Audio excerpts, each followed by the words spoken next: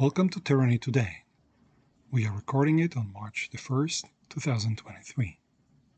If today is March the 1st, and it is not a leap year, then yesterday it was February 28th.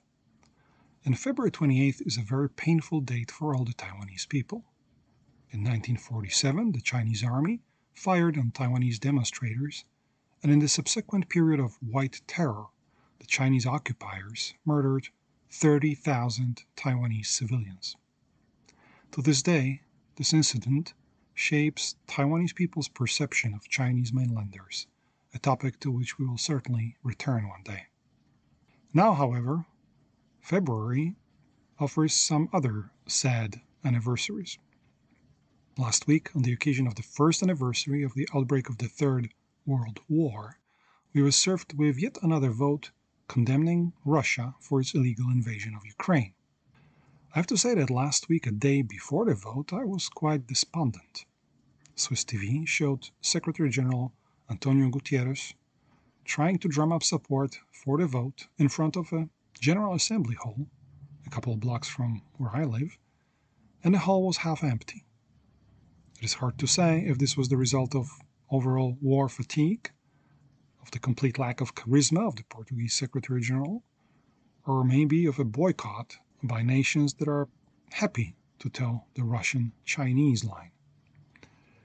It was probably a combination of all the three. A year before, the shock of the invasion jolted even the most indifferent observers into various levels of alertness. Antonio Guterres does not really wield the power that one of his predecessors, Dag Hammarskjöld, once deployed. But who has? Hammarskjöld's hyperactivism led the organization to overreach in the Democratic Republic of Congo, thus showing limits to what the UN can do. His Nordic predecessor, Tocqueville, was considered an American pawn by the Soviets.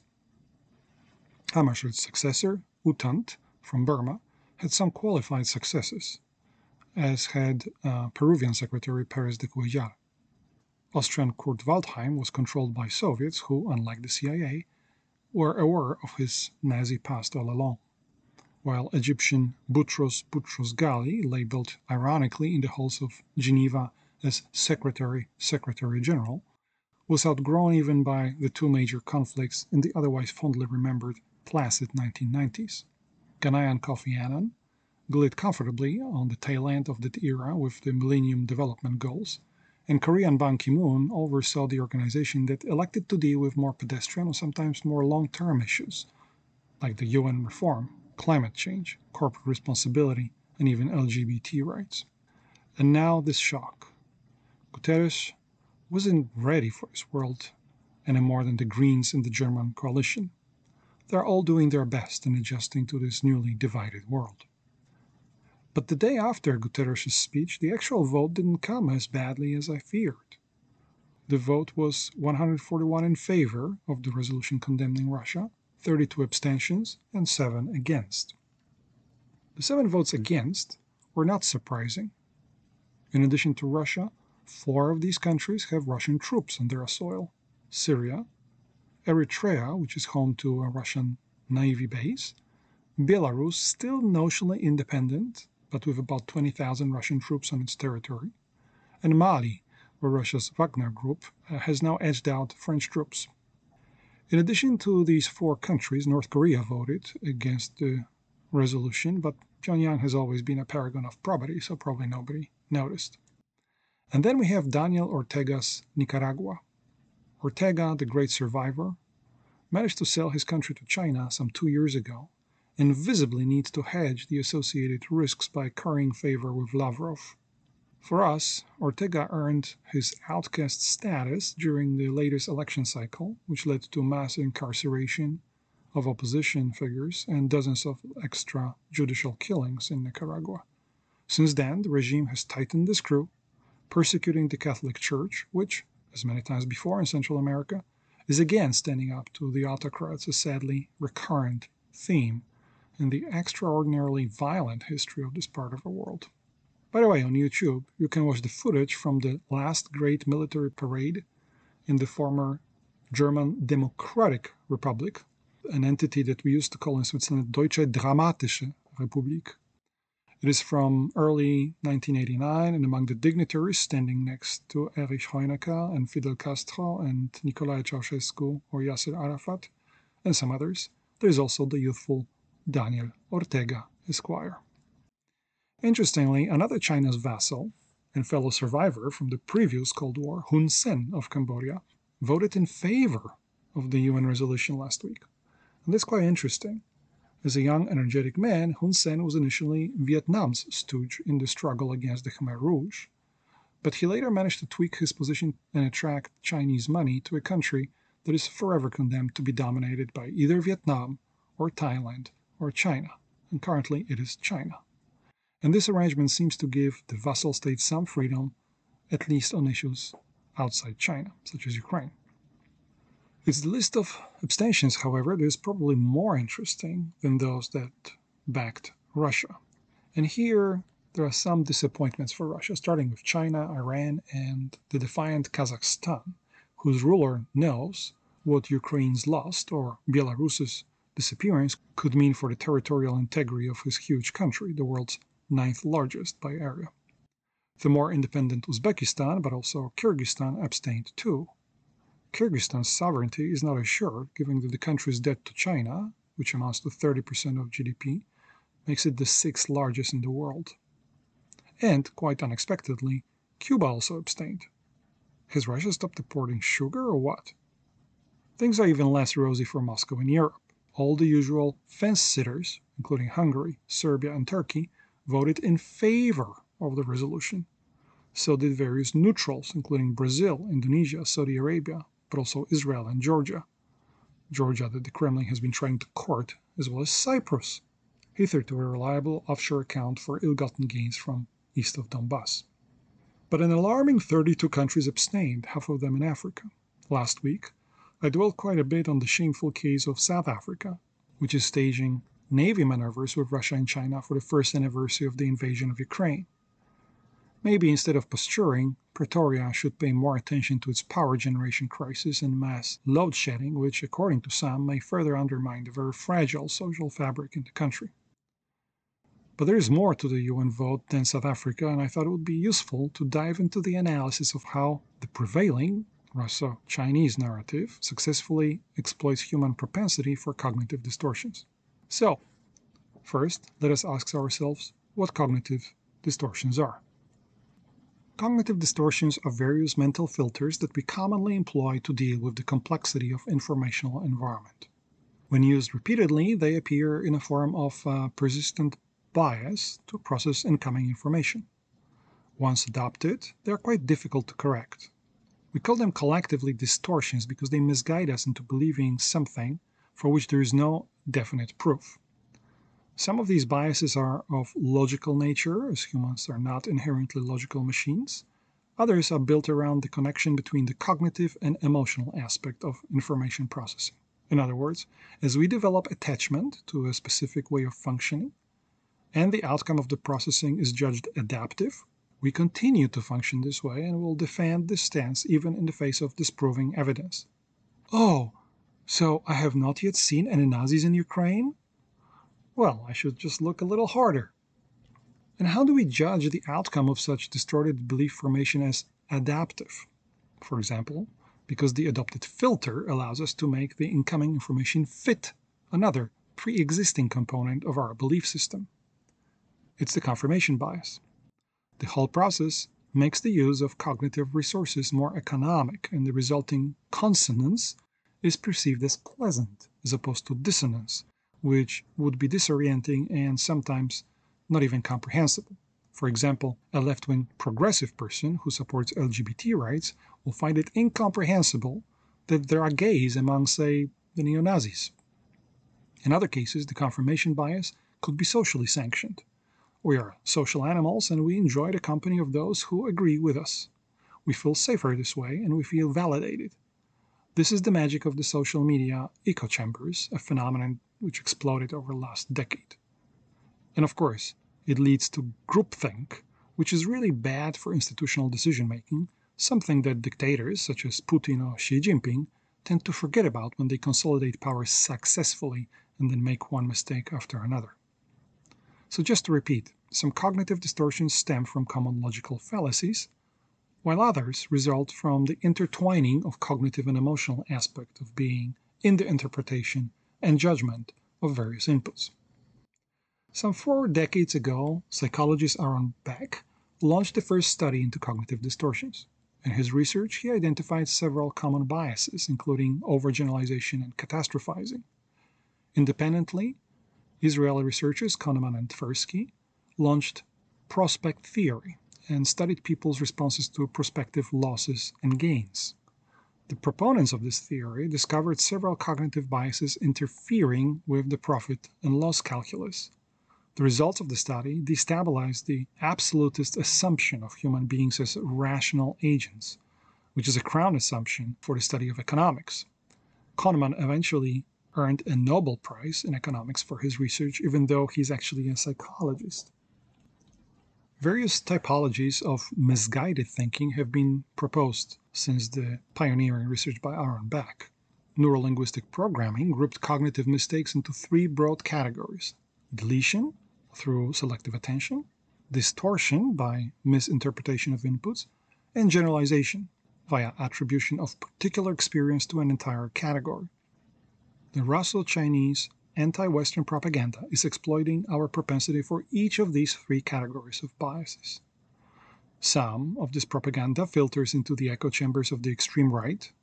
That's the case of Tucker Carlson and Marjorie Taylor Greene in the US, of the knuckleheads from Alternative für Deutschland in Germany, or Marine Le Pen in France. They find also fertile ground with the extreme left. That's the case of Jeffrey Sachs and Noam Chomsky in the US, Die Linke in Germany, or whatever hardline grandchildren there may be of Georges Marchais and Arlette Laguillet in France. This is not to say that all these people deeply believe in the nonsense they profess. Some of them may also be incentivized to promote their biases on a broader arena, so we may not know if these examples are due to genuine conviction built on cognitive distortions or whether, in some cases, Chinese or Russian money speaks. So let us go through these 3 broad categories and lace them with some examples. Let me start with the first of the 3 categories, that is deletion. Deletion is an exercise in mental economy. First, much belief formation relies on deletion in general. Given the overwhelming amount of information that humans must process, the inputs must be first decoded and filtered. This is achieved by ignoring certain details and by focusing selectively on others. The process of selective omission relies on recurrent shortcuts, 2 of which are particularly prevalent. The first one is called availability heuristic, and here we pay excessive attention to a particular fact or event if it's easier to recall. This may be because it's more visible, better publicized, or more recent, or simply fresher in our mind for some reasons. For example, because of the associated emotional content.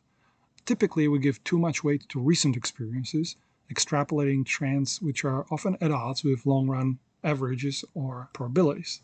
For example, when Russian propagandist pushes back against the alleged Western neocolonialism, he or she exploits the fact that many people today remember George Bush's misguided adventures in Iraq better than the Soviet invasion of Afghanistan.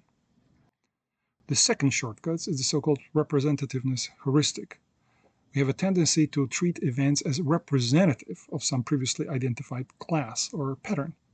This heuristic is used to judge similarity and membership in a class. This is essentially pattern spotting, right? It gives us a sense of familiarity and bolsters the belief that we have diagnosed the issue. The mechanism doesn't deal well with randomness, for example, which may be actually a more prevailing feature in the universe than we are ready to admit. And according to this model, colonialism in Africa and Asia by Western powers is central to the concept of colonialism, while Russian colonialism of Central Asia or Eastern Europe, or, for that matter, Ottoman Turkish colonialism in the Balkans, the Middle East, or North Africa, are somewhat less central to the concept of colonialism. What are some concrete examples of deletion in the Russo-Chinese narrative? A perfect example is offered by the treatment of African history. In that version, the USSR was only good. Why? Because of Soviet influence at that time, which coincided with the decolonization effort. Soviets supported many leftist guerrilla movements, in particular in southern Africa, in Angola, Namibia, Mozambique, and Rhodesia.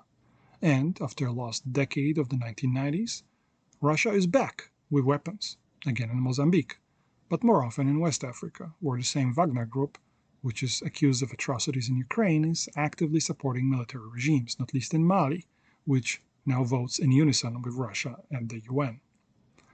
Africans, therefore, are led to believe that the West was invariably bad and colonialist, while the USSR was good, helping them against the bad colonialists. Not a word here about the invasion of Hungary, or Czechoslovakia, or Afghanistan. And who cares about civilians bombed by Russia in Syria, or about 150,000 people killed in Chechnya? That's what deletion is. Inconvenient truths are cut out, irrelevant. By the same token, the political religion in South Africa is that African National Congress, the ANC, has always been good. Forget about endemic corruption, about Winnie Mandela's death squads in the townships, about political murders in South Africa and abroad, or about fights with Inkatha. It's just good, period. Polarization is an extreme case of deletion. This is where the two ends of the continuum are presented as the only alternatives. No shades of gray, no nuance, no hesitation. The world in black and white, nothing in between. This often appears as a false binary choice foisted on geostrategic rivals.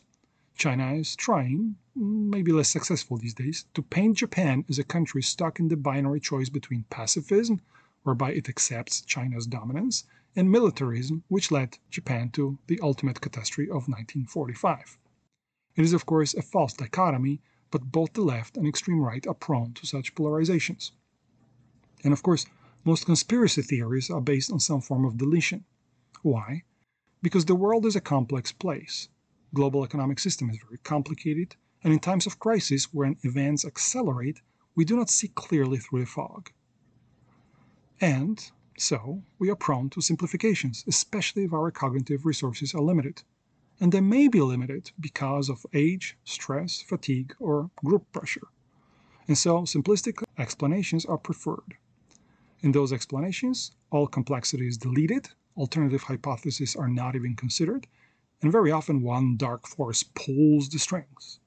Historically, it was either the Jews, or the Freemasons, or the Vatican, or Goldman Sachs, or what have you.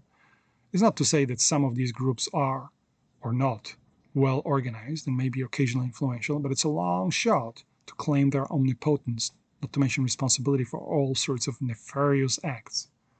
Since the last great financial crisis, George Soros appears as this ultimate bogeyman, especially for the conspiratorial right.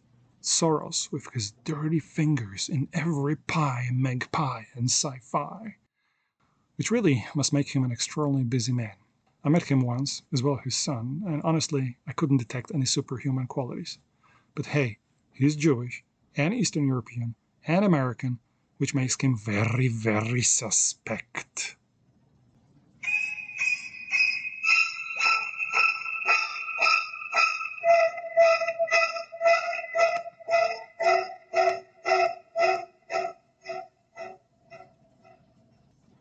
Okay, so much for the deletion.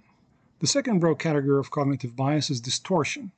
In its narrow definition, distortion is the process of misrepresenting sense data and modifying them by instantaneous interpretations of the input. For example, with implicit questions. Is it good or bad? What does it mean for me? Are they part of my tribe? The reasons for such misrepresentations are quite profound. Humans do not treat the surrounding reality as a set of unrelated objects. Rather, we advance through life by treating any identifiable object or fact as either a tool or an obstacle.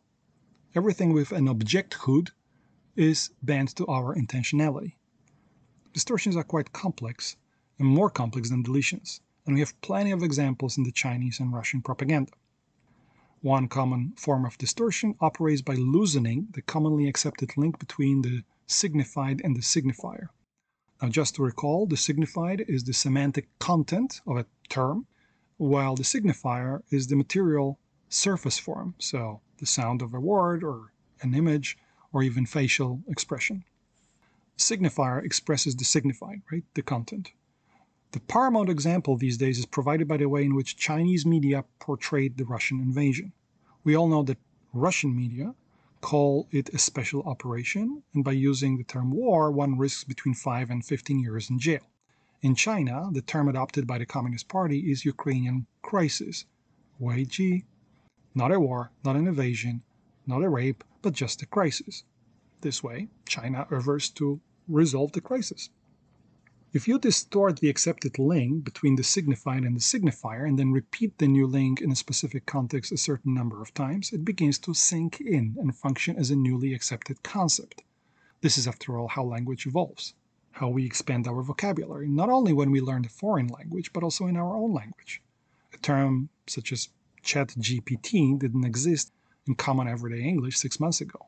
GPT, this acronym, may have surfaced as a signifier sometime before, but without any commonly accepted signified. Now it has it.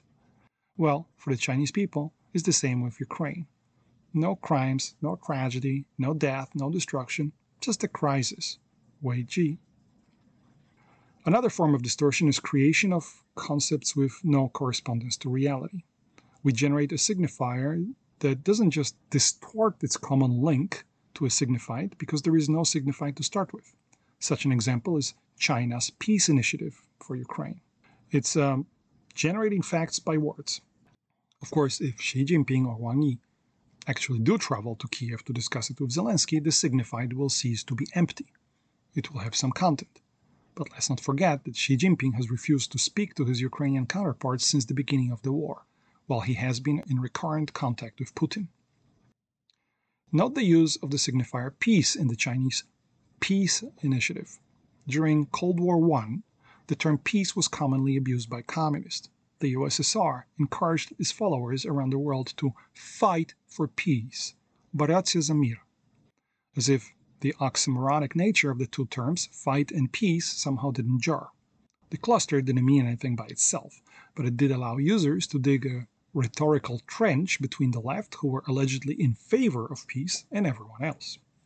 And during the Cold War ceasefire, that is roughly between 1991 and 2022, Chinese communists professed the peaceful rise of China, a term containing another empty signified, given Communist China's history of aggression against Korea, Tibet, India, Taiwan, Vietnam, and even the USSR. The third broad category of cognitive bias is generalization. Generalization is the process of making general conclusions about an event by attributing a single instance of experience to an entire category of possible events. This adaptive mechanism is useful in many learning processes, and it speeds up belief formation. Epistemically, we live by categories, but ontologically there is no guarantee that any single experience actually belongs to a given category. In addition, the definition of what rules a given category obeys may be incorrect. Rather than being mutually exclusive, for example, categories could have fuzzy boundaries and have various degrees of membership. On a personal level, generalizations may be responsible for stereotyping, for prejudice, and even certain phobias. And some form of generalization used in propaganda are very, very crude. One such example is whataboutism. When a South African expert was recently asked on Deutsche Welle why Pretoria can't condemn Russia's invasion, she answered by rolling out a rusty weapon of the leftists worldwide. But what about George Bush's in Iraq? Obviously, none of Bush's mistakes in Iraq or elsewhere justifies Putin's murders in Ukraine. But whataboutists are not sufficiently sophisticated to deal with this fact. Let me give you another example. When the Swiss authorities recently revealed that Moscow Patriarch Kirill was a KGB agent, my Putinist friend protested that this was an isolated case and certainly not corroborated. I quickly dug out a revelation from the 1990s that Kirill's predecessor, Alexei II, was also a KGB agent. In fact, you probably cannot run the so-called Orthodox Church in Moscow without being a secret policeman. It's like a precondition for the job. Hearing this, my Putinist friend felt sufficiently disarmed to fall into a very predictable whataboutism. He asked, and what about Pope Francis? How was he elected? Do we really believe it was a free election? Yes, I know you're chuckling. Setting apart the issue of how prayers help with the outcome of the conclave, my dear friend forgot one important historical fact. Since at least 1077, so almost a millennium ago, when Holy Roman Emperor Henry IV atoned and asked Pope Gregory VII for forgiveness, the Western Church has been independent of the secular authorities. This bicephalism arguably helped with the development of alternative sources of power in the West and eventually paved the way towards the development of the rule of law. At least that's the view of eminent historians of government such as S.E. Feiner or Francis Fukuyama.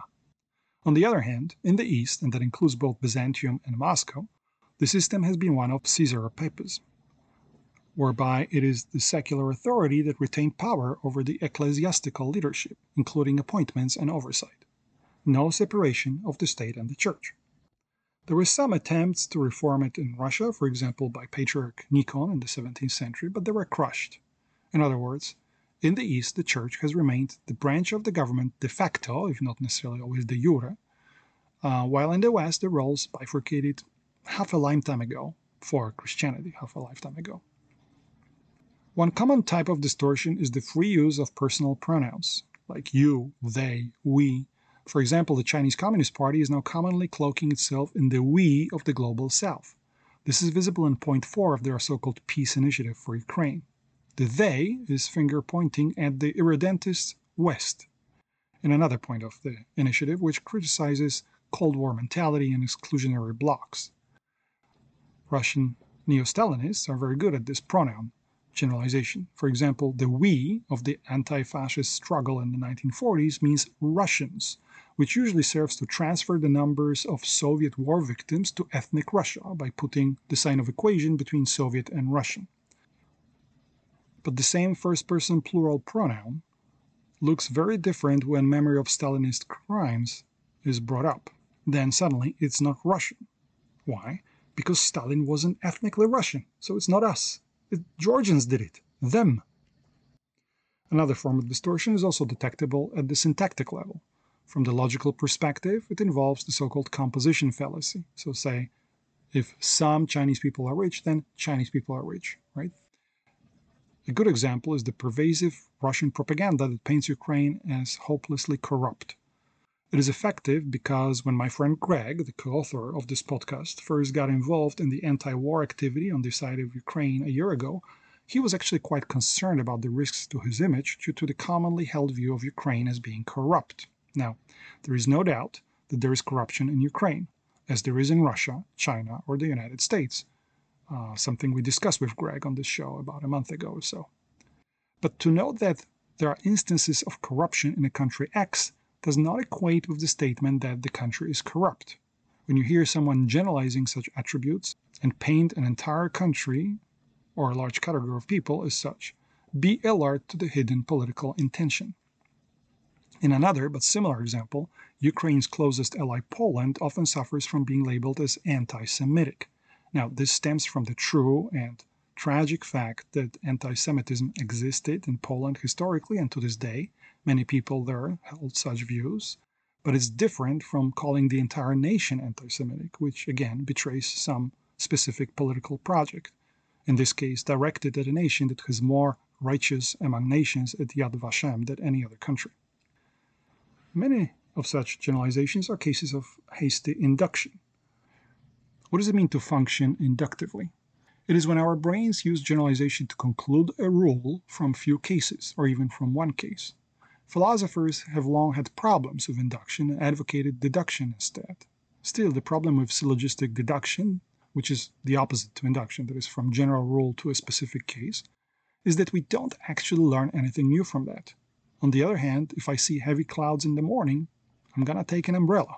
And that's what it means to function inductively, which is what we do in our life all the time. Induction is useful and can be based on solid assumptions. The problem we face when dealing with propagandists is that they love exploiting inductively weak cases. If Russians find a Ukrainian POW with questionable tattoos on his body, they are certain to exploit this. And this won't be to prove that this particular prisoner is a fan of, say, Black Sabbath, but rather the point will be that he's a Satanist, and therefore the entire Ukrainian nation is a nation of Satanists. This is actually a true case as the Russian propaganda has now moved from denazification of Ukraine to desatanization of Ukraine and maybe even of Moldova. You would think that there are limits to hyperbole, but obviously there are not. Another example the other day, Russian TV also said about attacking Australia, a staunch ally of Ukraine. The reason? Some parent in Australia apparently took her child to watch a burlesque show. What is the inductive statement on the Russian TV? Look, the West is rotten. They force the LGBTQ, STR-VPNS ideology on children here. We have to fight the West. We can't allow our children to be subject of the Western rot. So, a single case, captured and amplified by the propagandists, is projected inductively as representative for all of us Westerners. All of us. Or at least at all the wombats and roos gathering around billabongs down under. But beyond the quixotic antics of the domestic media in Russia, we can ask the question, how come these narratives are so much more successful in some geographies than in others? Why is it that so many countries of the global south miss the simple truth about this war? That the world's largest country is attacking its smaller neighbor to take over its territory and destroy its people. Why is this simple truth too complex to appreciate? There may be many answers to it, but one of the reasons could be the relative ubiquity of the Russian and Chinese diplomatic outreach. Sergei Lavrov, excluded from the Western salons, has hit the African trail really hard in recent months, and Russia has maintained a very active diplomatic corps on the Black Continent. By contrast, Ukraine has only 5 embassies in Africa and is no match for China's effort to paint the West in, well, black colors. But if Ukraine, with its limited resources, cannot really promote its vision of the world, maybe its allies could. And not even all allies. Let us assume for the moment that many West Africans would reject French advice. Indians are historically conditioned to reject a British view, and Indonesians are unlikely to listen to the Dutch. But the pro-Ukrainian alliance is not exclusively composed of former colonial powers. Countries such as Korea, Poland, Norway, or Canada can play an important role here. Despite whatever one can say about Poland's internal problems in recent years, the country remains one of Ukraine's staunchest allies and can maintain moral high ground in a debate with South Africa's shameless government. And it has arguments. Back in 1980, South Africa's GDP was 60% larger than Poland's, and many Poles emigrated to South Africa at that time. Today, Poland's GDP is 74% higher than South Africa's, and the joke goes that the Central European nation could take millions of persecuted Afrikaners to join the Ukrainian diaspora there. South Korea is an even better example that economic success does not have to be positively correlated with despotism, as is the case in China. In fact, most third world countries have more in common with Korea than with China in terms of their population, size, dependence on alliances, presence of external threats, and untapped potential. 7 decades ago, many of them were richer than South Korea.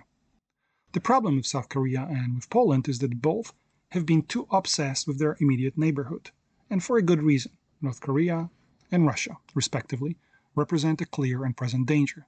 Both countries have a deeply embedded inferiority complex directed at another larger neighbor, whether it's Japan or Germany. But they are members of the international coalition and should do more outside of the region. Scandinavian countries are already doing this kind of job, and Japan remains the largest provider of ODA, soft power, and institution building in the Eastern Hemisphere.